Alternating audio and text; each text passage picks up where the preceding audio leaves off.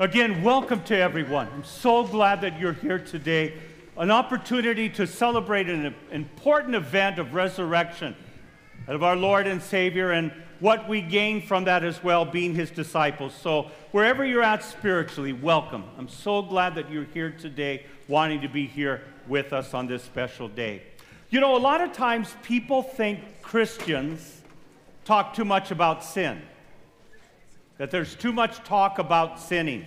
There's two types of extremes of Christians. One side are those who think everything's a sin, and that they're sinful, and that God is the only one that can make them even better, in the sense that they tell other people that they're sinning as well. You also have the other side that simply says, I never sin. I have nothing to be sorry about. Or they say, I haven't killed anybody yet, so I'm okay, So in between there are what are we doing here?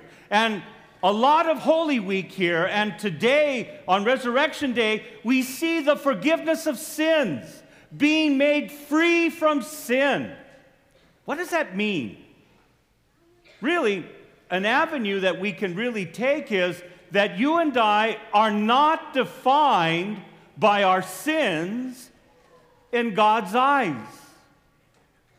That we are not defined and saying, oh, okay, there's so-and-so, the cheater, the liar, the stealer, someone who is not good to other people or won't love other people.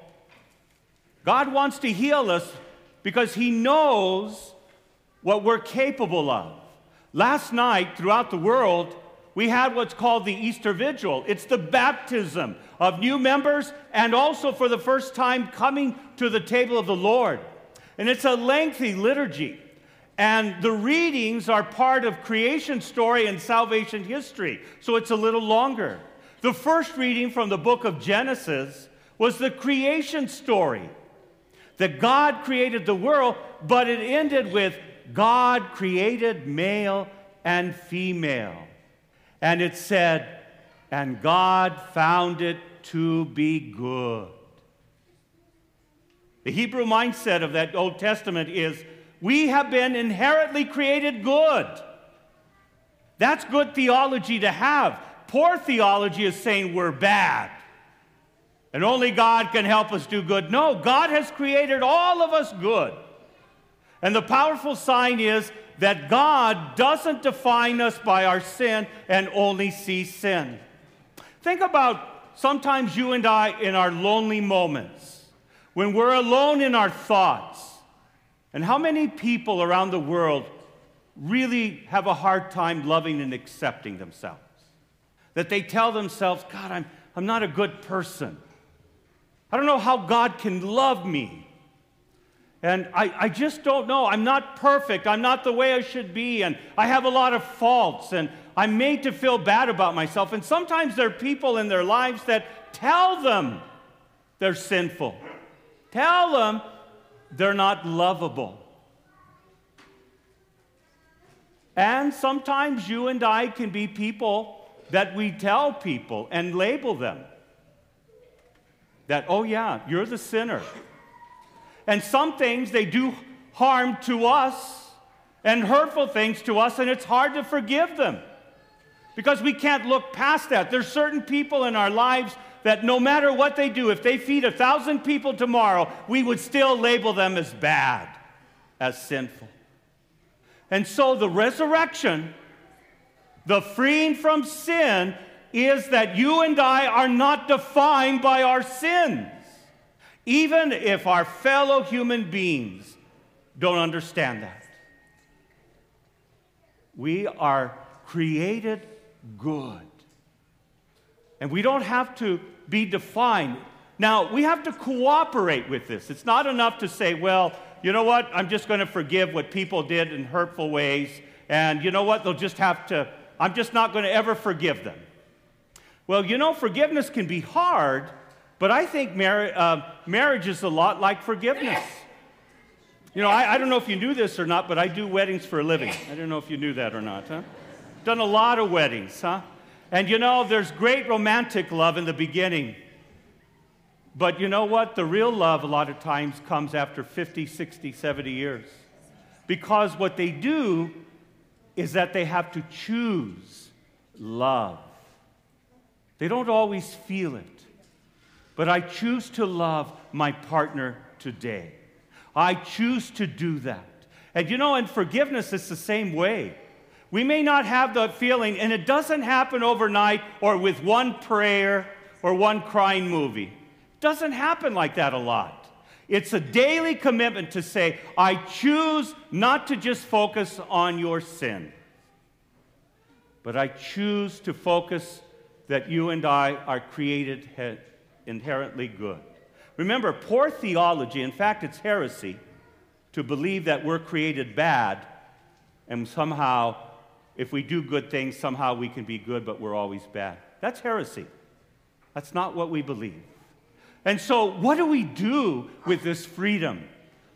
What do we do? Where do we go? And our faith teaches us right here at the table that from the very beginning of the way, when people started following Jesus, the meal was done at table to remember resurrection, but also to know that it is the forgiveness of sins.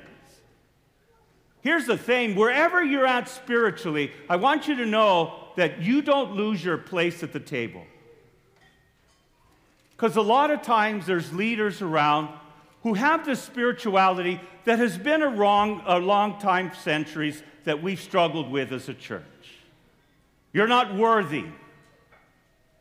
You are sinful. Oh, I didn't go to confession this week. God will be so mad if I go to communion. That's not what we teach. There's a spirituality out there that a lot of people do, but let's take a look what our faith says. Here's what Pope Francis is. I think most of you would say he's the big cheese. Huh? I don't think there's anybody a little more influential than the Pope is in our Christian faith here. And here's what he says. Eucharist is not a reward for good behavior. It is medicinal for the sinner. Eucharist is not a reward for good behavior. I've been perfect. I haven't committed any sin. I haven't killed anyone, so I've earned it, and I won't offend God if I go to communion this week. Pope Francis reminds us of our long-standing teaching that it is medicinal. It is meant for the sinner. You know, recently he said, Eucharist, the bread at the table, is the sinner's bread. It's the sinner's bread. That all of us are sinful, but we are made free by the resurrection, which is remembered and celebrated every time the community gathers together. And so when your lonely thoughts, when you think, I'm not lovable, I'm not worthy, I can never be forgiven, you come to the table. Sometimes people are like medicine in the medicine cabinet. You all sit there and you go, oh, I'm so sick and I got the medicine in there, but I'm not worthy to open it up and take medicine. So we have this spirituality where people in the church like to play defense at the table. You can't go. You haven't earned it. You're not worthy. In other words, if it's medicinal, it's meant to help people. I've been a priest for almost 40 years, and my homilies have not converted one person ever. It hasn't. It fails every Sunday. There's no one more failing than me or anyone who preaches in God's name. It's the Spirit of God. God is the one. And so those of you who like NBA basketball, that's the kind of defense we need, because they play no defense in the NBA.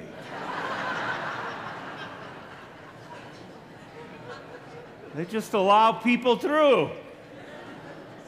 And you know, that's the kind of defense we need at the table. Because that's what frees us from sin, and that's what resurrection's about. Remember, all of you have been created to be good, because you are good. Now, we can choose, because we still have to cooperate with this. We just don't stand there and say, okay, I'm forgiven and I can go live any way I want. It is a daily commitment. So some of you have been away from the table for many reasons. Okay? But I want you to know you don't lose your place at the table. You know, I come with one brother and 5 sisters and a family. And the thing about a family dinner place for most people is everyone has their seats at the table. Guests would come to our house. Don't sit there. That's Veronica's chair. Or no, that's my brother's chair. You can sit over there. Oh, don't sit in my parents' chair. Everyone had their place. My mom was closest to the kitchen, so she could go back and forth there. That's where they're at. But as people get older and teens and they have life, there's an empty chair. Because sometimes they'd rather be with their friends, which is normal. But aren't they missed? What about those who go to college? Those who move on in life? Those who've died? Their table is still there, but there's an emptiness there. There's a longing. And maybe this Easter might be where your entire family or some people that you've loved are going to be there with you today at the meal. And the same thing happens at the table of the Lord. But sometimes we act like teens that we would rather be with our friends.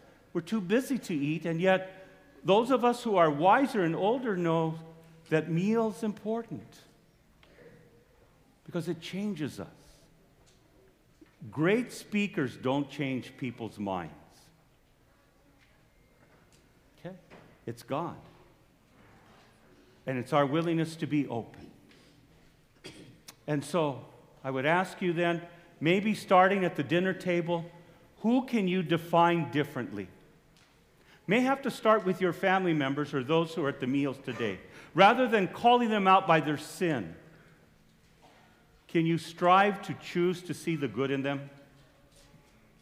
Those of you who are thinking of maybe harming yourself one day because you struggle with self-love, can you listen to the voices of God and people at the table to tell you you are inherently good and your sins do not define who you really are?